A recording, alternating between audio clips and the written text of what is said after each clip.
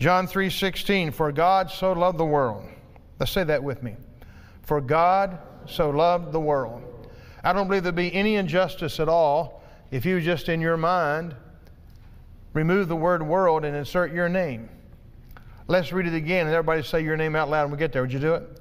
For God so loved Jeff that he gave his only begotten Son, that whosoever believeth in him should not perish but have everlasting life. For God sent not his Son into the world to condemn the world, but that the world through him might be saved. He didn't say the world would be saved. The world might be saved. And the reason for that is because he knew and he knows and we know everybody is not going to accept Jesus. But I believe everybody ought to have an opportunity. Amen. And that's why the church exists, is to be evangelistic, to get the message out one by one, that the world might know who Jesus Christ really is. Well, I want to talk for a few minutes about Christmas views. How do you view Christmas tonight? It's hard to believe, but just a little over 2 weeks from now, we'll be celebrating Christmas in a variety of different ways. But as you well know, that Christmas is much more than trees and decorations, as beautiful as all that is. It's more than being with family and friends and eating fruit cake and fruit baskets and eggnog, as wonderful as all that is. It's more than just giving gifts and exchanging gifts among those that we love. It's more than Santa Claus and Rudolph the Red-Nosed Reindeer, and it's certainly much more than Hallmark Christmas movies that come on in late October and all the way through the 1st of January. Thank God for them. And it's much more even than the things we do in church, like cantatas and dramas and plays and children's musicals. And it's much more than even a special time of Holy Communion. All these things I mentioned are good and part of what we do, but that's not the reason for Christmas. It all boils down to one thing. Christmas is all about Jesus. Amen. And yet the thing that's so sad, for the most part, many Americans will not recognize Jesus during this time, as much as they look at Christmas as maybe a few days off from work and a few weeks off from school. But Jesus indeed is the reason for the season. We know that God so loved the world that he gave his Son. And our gift that God gave to the world was the fact that he wrapped him in human flesh. He wrapped him in swaddling clothes, and they found the baby lying in a manger. And the shepherds knew this is the Lamb of God that would take away the sins of the entire world. And yet we understand during that time that the people viewed the Lord Jesus Christ in a variety of ways. How do you view Jesus this year? How do you view Christmas this year? I think that people view Christmas differently and people view Jesus differently depending upon the perspective that you have. And tonight I'd like to look at 4 different perspectives, if you will, about Jesus Christ. 4 different ways that we can view Christmas, 4 different ways perhaps that you can look at the Christ of Christmas itself. First of all, let's look at Christmas from the view of God himself. The Bible said God gave his Son. To whom did he give his Son? To whom did he give his Son? To a lost, dying, rebellious, fallen, evil, reprobate world. God gave his Son. He gave sacrificially that his blood might be a sacrifice for the atonement of this mad, sinful, evil, wicked, fallen world. Think about that. God gave. With that being said, he gave to when we were least deserving, but the most demanding and the most needful within our life. He gave without complaining. He gave without compromise. He gave until it hurt. It hurt all the way to the fact that he died the vicarious death upon the cross. He died not until death, he died unto death, and he surrendered to death, and they even buried him in a borrowed tomb during that particular time. He gave all the way. For God so loved the world, God gave. God gave. He gave because he loved. He gave because he cared. He gave because he was concerned. He gave because he saw something in every one of us that were reprobate, sinful, wicked, evil. He saw something and said, you know what? As bad as they are, they're worth redeeming. Yeah. Because they're still the apple of my eye. Pastor Greg said a moment ago, no matter what his sons ever did, he loved them. Yeah. Whatever our kids do, we love them. There's something, but God so loved the world. You know, when I first got married, my wife and I had our first child, and we were pregnant with the second. I thought, how do you love a second kid? Anybody ever had that idea? How do you do that? I thought, how do you do this? How do you love a second child? I know how much love having the first, but isn't it amazing the capacity that God gives to love? Yeah. You can love more than one person at a time. You can love more than 2 or 3 people at a time. But God loves the world. He gave sacrificially. He gave without compromise. He gave to it hurt. He gave because He cared. And He gave because He was committed to a sinful people that He yet believed in. I've thought about this many times. I may be wrong in my thinking. But the Bible said, for God so loved the world, He gave His only begotten Son, that whosoever will believe in Him. Whosoever will. When Jesus Christ died on the cross, did God have any guarantee that anybody would want to believe? Did God have any guarantee whatsoever? If His Son died upon the cross for all the wickedness of the world, did He have any guarantee that anybody would accept Him? I don't believe He had that guarantee. Because God does not predestinate people to heaven or hell. God gives everybody a free choice. And we see today that more people are choosing not to embrace Christ, and more people are choosing not to accept Christ even today than those that will. In spite of all the preaching, and in spite of all the radio and television, in spite of all the ways we have to beam the gospel around the world, there are still more people, in my opinion, that are rejecting Jesus than those are accepting. But yet God said, you know what? I love those people. I love my creation. They're made in my image. They're created in my likeness, and I'm going to die for them. And I believe if I show them my love and show them my grace and show them my mercy, I believe they will follow me. Amen. And I thank God I had the good sense, and thank God you had the good sense to do it. What a demonstration of love. What a gift that God gave. What a sacrifice He wrought. And what a belief system that He had in a people that were full of sin and full of rebellion and following the devil. But He believed in me even when I was a sinner. He believed in you when you were a reprobate. How do I know that? Because He sent His Son to die for me. When others reject me, He was there. When others said you amount to nothing, He said, I believe you can amount to something if you become to me. So I thank God for that today. What was the belief He had in the fallen people? It cost God something to give. It cost Him something of value. It cost Him something of great expense. It was not silver and gold. We're not redeemed with corruptible things as silver and gold. He didn't bring jewelry. He didn't bring out diamonds. He didn't bring out all the beautiful things of the world and the trinkets. What He did, He gave Himself. He didn't partially give. He didn't pick up a hunk of gold street and say, I'll buy you back. No, He gave of Himself. He gave even unto death. He gave His body. He gave His blood. He gave His sweat. He gave His tears. He gave to us without thinking about Himself. And the gift proves His love and His commitment to each and every one of us in this world. That love shows His commitment. He gave, and He knew from the beginning of the world He would be slain from the foundation of the world. And yet that did not take the pain nor the sacrifice away from the price that He paid for this world. Jesus, again, was slain from the foundation of the world. And again, we understand that His gift was announced many times prior to His dying on the cross. It was announced by different prophets and through many signs and through many symbols throughout the Old Testament history. Remember, after Satan tempted Adam and Eve and seduced them into sin, God said, and I will put enmity between thee and the woman, and between thy seed and her seed. It shall bruise thy head, and thou shalt bruise his heel. Through many symbols and types of the Old Testament, we see there was only a prefigure and the shadow pointing to what Jesus Christ Himself would do. In the Old Testament, in the tabernacle, and also in the tent of meeting, they would have sacrifices every day, every week, every year. And on the Day of Atonement, they would offer up a blood sacrifice that covered the sins of the people, and it required a lamb. But we know that God said, I have a lamb. The question of the Old Testament is, where is the lamb? And the gospel said, John the Baptist baptizing Jesus, behold the lamb. And Revelation said, worthy is the lamb that was slain from the foundation of the world. Yeah. So we see the lamb typified, symbolized, foreshadowed the blood that Jesus would shed. In the book of Leviticus and other places, we read about the scapegoat. And there they would lay hands upon the goat as if though they were transferring their sins upon that goat. And that goat would run into the forest as if though the goat was carrying their sins away. And the other animal was sacrificed, and the blood was shed.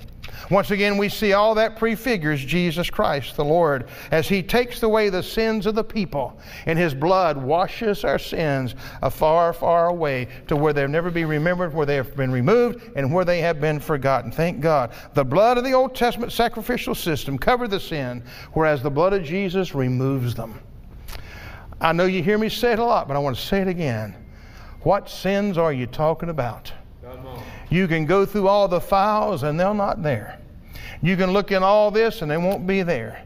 They're gone forever, gone, never to be brought up before us again. When the blood of Jesus Christ eradicates it, thank God it's eradicated. Praise God. Somebody said, our sins will be thrown in the lake of sea of forgetfulness, and a no fishing sign has been placed there. If our sins come back up before us, it's the devil trying to beat his head with them, or we're trying to condemn ourselves within the process. Notice also, He's forgiven. But in the Old Testament, when Israel left the bondage of Egypt, we know this, they had to take the lamb, and they would sacrifice that lamb on the Passover. And they would take the blood of that lamb and dip it in the hyssop in that blood and strike across the doorposts and the lintels. And the Bible said, when I see the blood, I will pass over. It was during them, because of that blood, that Israel was delivered from the bondage of Egypt. And Egypt has always been representative of the world or of sin, and they were delivered from it. Yeah. And then we read in the book of Genesis, it was when Abraham offered up Isaac for sacrifice upon Mount Moriah. And while upon that mountain, he went to sacrifice, and he picked his son up as he rebuilt the altar and put his son upon that altar. And I don't find Isaac squirming or anything. He put him on the altar. And he said, Dad, where's the sacrifice? Son, God will provide. With tears in his eyes, Abraham drew back the knife, ready to take his own son. Now that goes against everything that the Lord taught in the Bible. He did not like child sacrifice. It was not that God wanted him to sacrifice his son.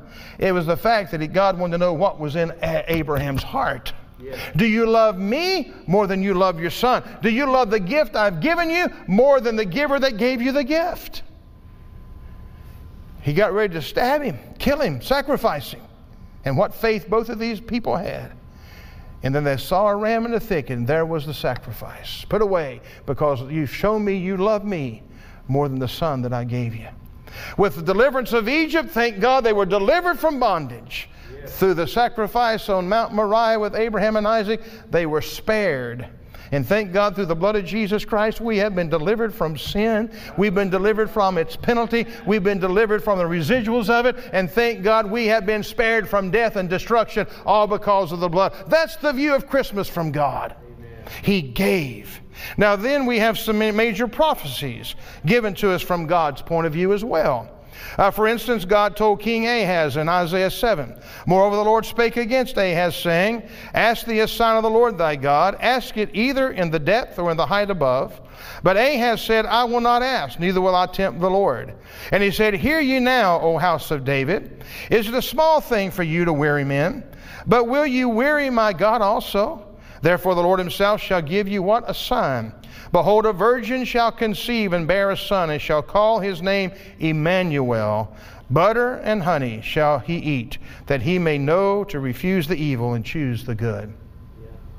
A sign. A virgin will conceive.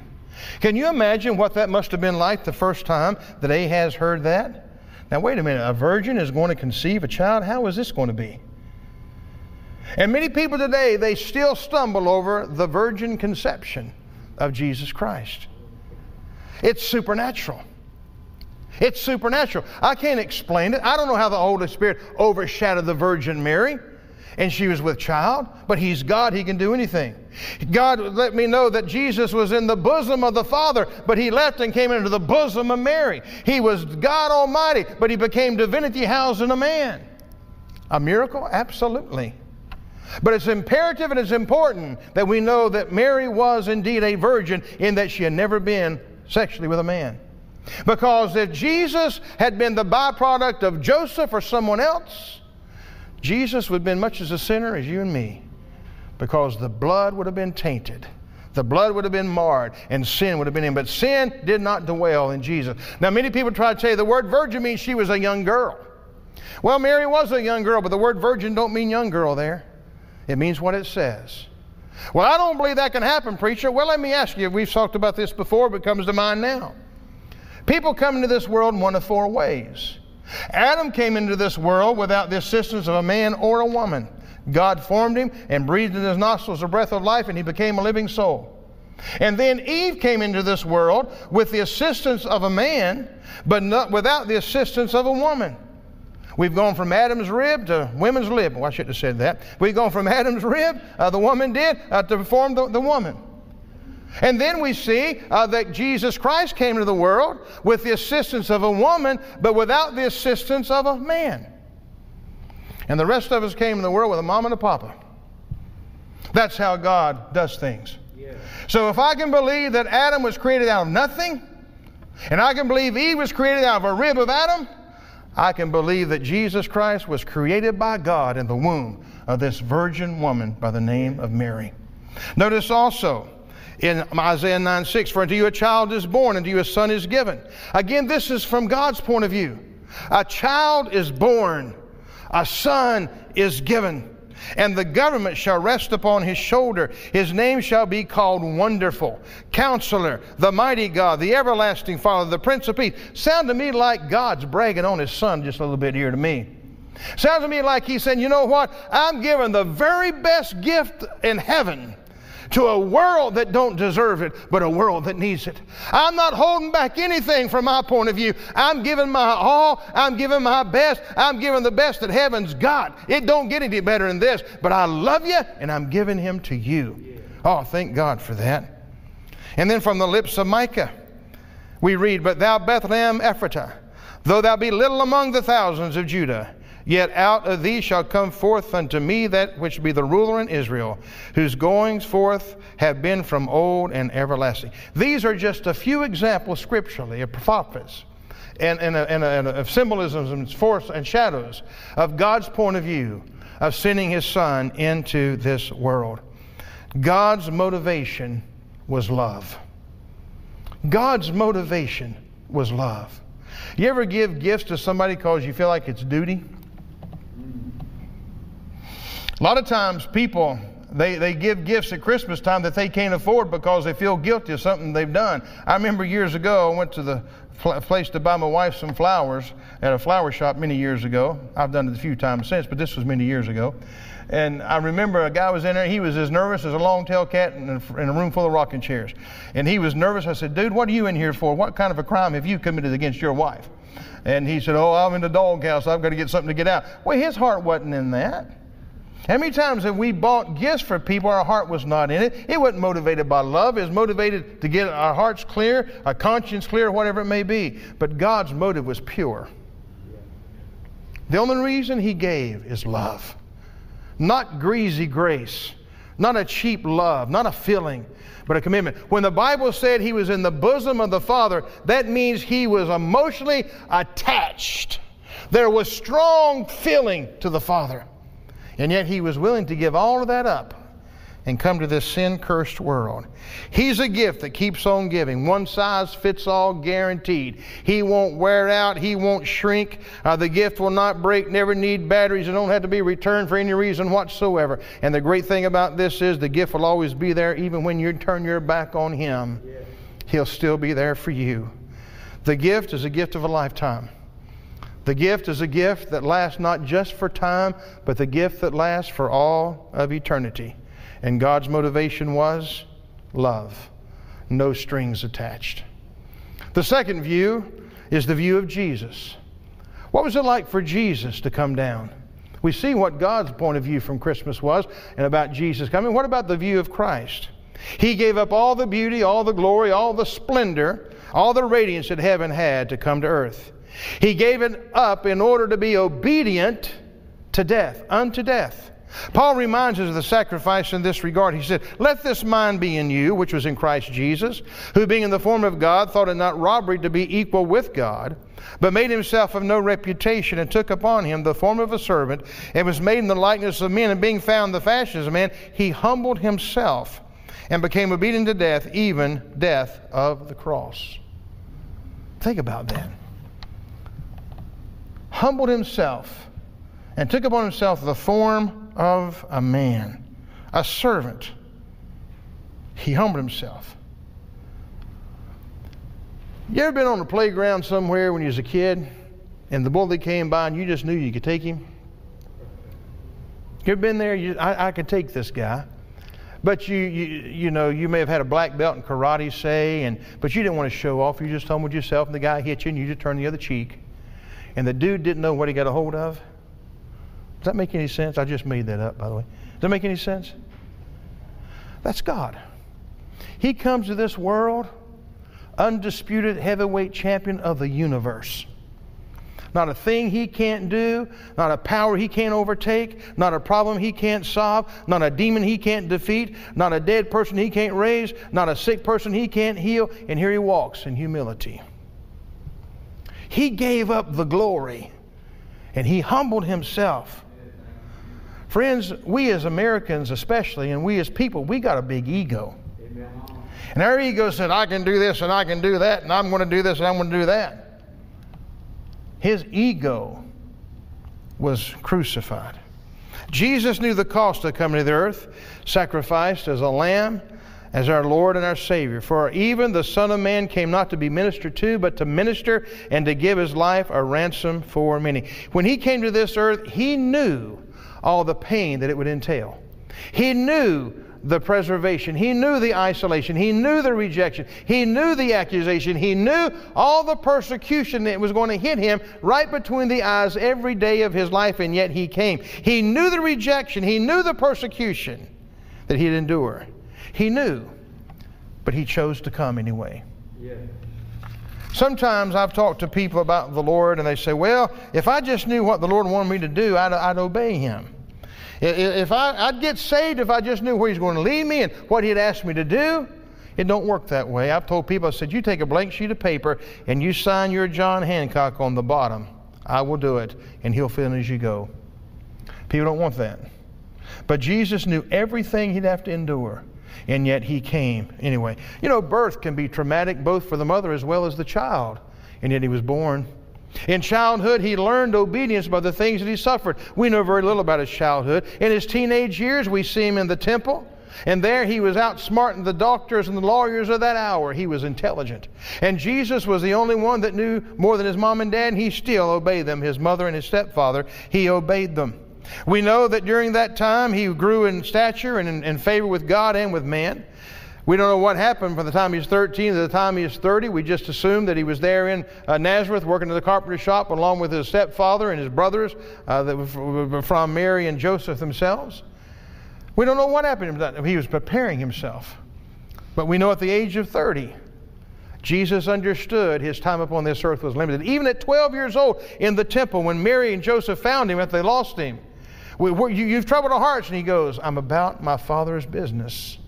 He knew he had a mission when he left heaven to come to this earth. It wasn't to be playing around. He was preparing himself for the ultimate sacrifice of the world. And at 30 years of age, John the Baptist baptized in the Jordan River, and here comes Jesus, oh, the one that's preferred before me. Here he is. I'm not worthy to sit down and latch his sandal. I baptize you in water, but he will baptize you in fire. And baptize him in the water. And the Spirit of God came down upon him in the form of a dove, and the Lord said, this is my beloved Son, in whom I am well pleased. He gets up on that hour after the baptism of the Spirit, and now he enters into a public ministry. And it was there in that public ministry. I got to thinking about this today. Jesus, the creator of the universe, is now battling things upon this earth that is foreign to him. Not just sin. I got to thinking about insects, mosquitoes, snakes that are poison. I got to thinking about all the rats and the rodents, all the hatred and all the war, all the bloodshed among people. Can you imagine leaving the utopia of glory and stepping into a world that's gone crazy, and we think that we are the sane ones? We must all look insane to Jesus Christ. But yet he walked upon this earth in the midst of all of the jealousy and all the hatred and all of the poverty and all the sickness and disease, all the doubt and the death and all the problems, all the trials, all the tests, all this tribulation. He was foreign to him. But he created the world. And he stepped into a world that had been tainted, destroyed, raped, and salvaged by sin and by the blackness of the devil himself. And Jesus said, I choose to do that. In other words, I'm leaving the ivory palace and I'm going to jump down into the pigsty and I'm going to live there amongst the pigs and the smell for 3 years. Is that gross enough? Can we understand that? He jumped inside that world almost like that to him. And yet everything that came his way, he overcame it. To sin, he forgave it. To the blind, he opened their eyes. To the deaf, they could hear. To the lame, they could walk. To the dumb, they could speak. To the possessed, they were cast demons out. Yeah. To the dead, he would raise them up to life. To the leper, he would cleanse. To the devil, he'd say, get behind me. Yeah. To the sea, peace be still. You name it, he overcame it. And yet we know what he came for. That was his public ministry. But then he knew that Passover time was coming. He told his disciples to ready themselves. They partook of communion there. He said, one of you will betray me. Who is it? Me? No. The one that takes the bread and dips it. That'll be him. And here comes Judas. Out the door he goes, selling his best friend. Can you imagine? Giving so much, sacrificing so much, and to have one among them to turn against him the way he did. Do you think that didn't bring insult to him? You think that didn't bring pain duplicated upon the man's heart? He had feelings. He hurt. And to give and to give and to give and to give and to turn on him like that, it killed him. It had to inside. He was a man, and yet he was God. But they didn't stop him. He didn't have a feel sorry pity party. He goes on into a garden, and there he prays, and he prays. The God who created everything is now at a foreign place in his life. How do I know that? Because he uses words like this: my soul is exceedingly heavy, sorrowful in death. What's wrong with the God man? The smell of the pigsty is getting to him. The smell of the sewer plants getting to him. He wasn't destined for this. He wasn't made for this. But he is becoming all of those things of the world is about to be placed upon him. He said 3 times, Father, let this cup pass from me. What? The cup of God's wrath. The cup of God's fury. The cup of God's indignation upon a world. He literally drank of that cesspool of filth into his body. For he who knew no sin became sin. Can you imagine the Son of God with all the crime and all of the rape and all the incest and all the drunkenness and all the thievery and all the sins of the world? Name them. Homicide is all on him. And then they take him out and they whip him. And then they crucify him. And he who created the universe between heaven and earth on that cross, Father, forgive them. They don't know what to do. There's that love thing again. There's that humility. All he would have had to done is say, let me loose. The fire of God. The songwriter said he could have called 10,000 angels that come set him free. But the humility said, I've come to pay the price. I'm here because I love. And he proved it on the cross by saying, Father, forgive them, for they don't know what they're doing. And then, Father, into thy hands I commend my spirit. And with that, it is finished. That's the view of Jesus from Christmas. Why would he do that? Love. Love. I think also respect. I thought about this. I believe respect in some ways. Who did he respect? Don't love sacrificially show respect for the people you give the gift to? When a gift is given in love that blows the mind of the value of it. To me, it's got to be more than just love. There's got to be some respect there. And I'll tell you something else I think he did it for. I thought about that this evening as well. To display the power of a living God over everything. Jesus said, I lay my life down and I will pick it back up again. No man takes my life from me. I believe he illustrated power as well. Yet there's another aspect I think we often forget about the coming of the Lord into this world as our sacrificial lamb, Jesus will forever live in a body. And He did not have a body prior to His coming to this earth. And not only will He live in a body throughout eternity, but there will be everlasting wounds, everlasting scars in that body. We will be able to behold the nail print hands. We'll be able to behold the stripes upon the back. We'll be able to behold the nail prints in the head. That's a sacrifice that He gave for the rest of everlasting life. And we often forget about that. Jesus had no body before He was born. But after He rose from the grave, He had the glorified body. What a sacrifice, what love, what a privilege to know Him, to love Him, and to serve Him. He will forever be like the God-man in many respects, sacrificed for us. Jesus, the creator of the universe, will forever stoop to our level and be known in heaven as a tangible form that we can see, we can touch, we can adore, we can love. For the Bible lets us know that He is seated in heaven.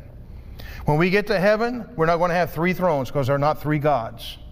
Jesus Christ is the visible representation of the invisible God.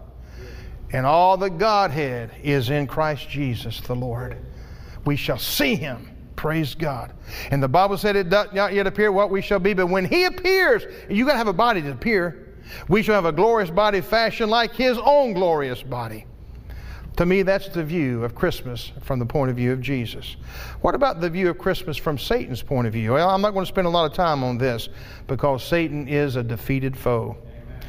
Satan has power, but he don't have all power. Satan has authority, but he don't have all authority. Satan has deceptive ability, but hey, we got a radar system now that can pick up on his deception every day of our life. Jesus Christ stripped Satan of his power, and Jesus Christ stripped Satan of his authority over the life of a born-again believer. He is still calling the shots in the lives of many people, but He don't have to call the shot in your life and mine. Greater is He that is in me than he that is in this world. And when Jesus Christ came down upon this earth in the form of a man, I believe that Satan goes, this is God's will, a little baby going to defeat me. This is the one that's going to cut off my head. Man, I'm going to make mincemeat out of this boy. But when Jesus Christ began to grow and He entered into public ministry with the anointing of God upon Him, I believe He looked at Satan and He said this, Satan, I saw you like lightning falling from heaven. Get out of my pathway. Get out of my way. You're not my problem. I've come to redeem a lost world. I've come to show my love to a lost world. I've come to give them power to defeat you, power to overcome you, and the authority you have is no longer over them. You are a defeated foe. Jesus said, and I beheld Satan as lightning fall from heaven. And I give unto you power to tread upon serpents and scorpions and power over the enemy of your soul, and nothing shall by any means hurt you. Nevertheless, in this rejoice not that the spirits are subject to you, but rather rejoice because your names are written in heaven. Praise God. Satan don't like it because your name is written down in the Lamb's Book of Life. Satan can't do anything against God. So therefore he tries to go to God's most precious gift, you and me. He tries to destroy you. He tries to defeat you. If we understand whose we are and the authority we have in God, we don't have to worry about the enemy of our soul. You ever seen a guy out directing traffic? Little police guy one day out there. I mean, he wasn't much bigger than Pastor Hilton. Here comes a tractor trailer down the road, and he steps out in the middle and goes. And the guy comes to a screeching halt. Now, he could run over that guy and wouldn't have left a greasy spot in the road. And it wasn't so much that he stopped because the man was little or because the man did. He noticed the authority on the badge because he pulled him over to the side as well. The badge did the speaking. Friend, we got a badge tonight in the Word of God, in the power of the Holy Spirit, and we need to get the thing out and shake in the face of the devil and say, this is who we are, and this is whose we are, and He cut your head off, and you are under our feet. Anybody ever kill a chicken? What happens when you kill a chicken? Still running around without a head on, don't he? That's what Satan's doing right now. Scared. And you know what? Sometimes that chicken is more scary without the head than he is with him. Oh, yeah. I never run too much from a chicken had a head on it, but boy, I run from a lot of chickens didn't have a head on, still running after me. That's a scary thought. Where are they going? Have you ever killed a snake and it still wiggles until sun goes down? Sometimes that dead snake is scarier to me than one that's alive. Well, that's not true. They're all scary to me. I saw a fishing worm out in the pool the other night, and it was dead. Went out the next day, and the thing was gone. I said, was that a fishing worm or was that a snake? I know what happened. Somebody went and got him, I guess. Could have been Jeff O'Donnell for all I know. He likes them. We read the last page of the book, church. We win. Amen. And Satan knows it. And finally tonight, we've talked about the view of Christmas, the view of Christ of Christmas from God's point of view, from the Lord's point of view, and from the devil's point of view. Let's look at it now from the Christians, or the world's viewpoint. God provided the world with a Savior. That's obvious. The Bible said in Luke, and the angel said unto them, fear not, for behold, I bring you good tidings of great joy, which shall be to all the people. For unto you is born this day in the city of David a Savior, which is Christ the Lord. The world needs a Savior. Isaiah 53 says, all we like sheep have gone astray. We've all turned every one into his own way, and the Lord hath laid on him the iniquity of us all. Paul said in Romans, for all have sinned and come short of the glory of God. Now, for the most part, the world knows that Jesus Christ has come into this world, but they don't know what he's come for. And many that knows he's come for, the challenge that we have and the opportunity we have is to get people in the world to know that they are in need of a Savior. You can offer people Jesus all day long, but until they know they're lost, they don't know they need a Savior. Years ago, I was witnessing to a young guy. I was talking to him about a Savior. He didn't want a Savior. He didn't know he needed one. I had to take him all the way back to the Garden of Gethsemane, or Garden of Eden, to get him lost before I could show him he needed a Savior. And he accepted the Lord. We live in a world today where people give very little credence to the Christ of the Bible. But we need to let them know that Jesus, accepting him, is bypassing hell and being able to go to heaven. The world has always looked at Jesus in one of three different ways, and I've got to hurry. There were only a few people around the manger when Jesus was born. There were only a few people around the cross when he died. There were only a few people around the tomb when he rose from the grave. There were only a few people in comparison to the world's population that was in the upper room when the Holy Spirit baptism came. And there will be only a few in the world that's ready for him when he comes back in the clouds of glory itself. With that being said this evening, brothers and sisters, God has always been in the remnant business. But the world needs to know. The world, by and large, acts negatively toward the Lord Jesus Christ. Again, three crowds around the manger. Those who loved him, those who were kind of rejecting him, and those that were indifferent toward him. The same thing around the cross. There were those who loved Jesus, there were those that rejected Jesus, and there were those who were just kind of indifferent toward him. And that's the way it is in the world today. Therefore, a view of the world concerning Jesus is basically like this. Speaking of, they're just indifferent. And then there are those like you and me. We've embraced him. We've accepted him. We love him. We adore him. We know he is our Savior, our deliverer. We know what we have in Jesus, and we appreciate it. And then there's others, they just like the Jew. They've rejected him. They've rejected him wholeheartedly. And there are many in this world, they've rejected Jesus. I listened to a guy the other night that's kind of high up in the entertainment business. Read an interview about him. I can't serve a God like this God of the Bible. Took the Lord's name in vain, they said. And then God does this and God does that. Let me tell you something, friends. Just because you can't put God under your litmus test, that doesn't mean that God's wrong. Many people reject him openly. So once again, the view of the world in relationship to Jesus is either indifference, rejection, or acceptance. Which camp are you in tonight? To the listening voice on the internet, which camp are you in? Are you rejecting him? Have you accepted him? Or are you just indifferent toward him? Well, you know, when Jesus died, I'm sure there were those who said, you know what? He hadn't done anything for me. He hadn't done anything against me. But in reality, poor old soul, he's dying as a martyr. Que sera, sera, just indifferent. But friend, I'm here to tell you, if you and I will pray and believe and witness for the kingdom of God, we can see many that are indifferent make a difference when they embrace Christ. And finally, the view of a Christian. How do we view Christ of Christmas? The Jesus of Christmas means everlasting life, or it means everlasting death, depending on what camp we're in. Life to those of us who accept him, and death to those that reject him. Paul tells us, for the wages of sin is death, but the gift of God is eternal life through Jesus Christ our Lord. John says he came to his own received him not, but as many as received him, to them gave he the power to become the sons of God. as a believer, as a born-again child of God, my sins are gone. I have been set free from sin's power. Every day of my life I've been set free by the power. I have been set free from sin's penalty, and one day I will be set free from sin's very present. Thank God we have peace with God and the peace of God. We've been delivered. We're being sanctified. We have fellowship with the Lord. We have joy unspeakable and full of glory. We have life and that life abundantly and the promises of heaven, just to mention a few things as we look at the baby in Bethlehem's manger. The song said, and we sang it tonight, "Come, let us adore Him." God's gift of love has been offered to each and every one of us in this room tonight. Will you accept the greatest gift that was ever wrapped? Will you accept the greatest gift that God could ever give to a world? His name is Jesus. His name is Jesus. And He still has the power to save from sin. Would you stand?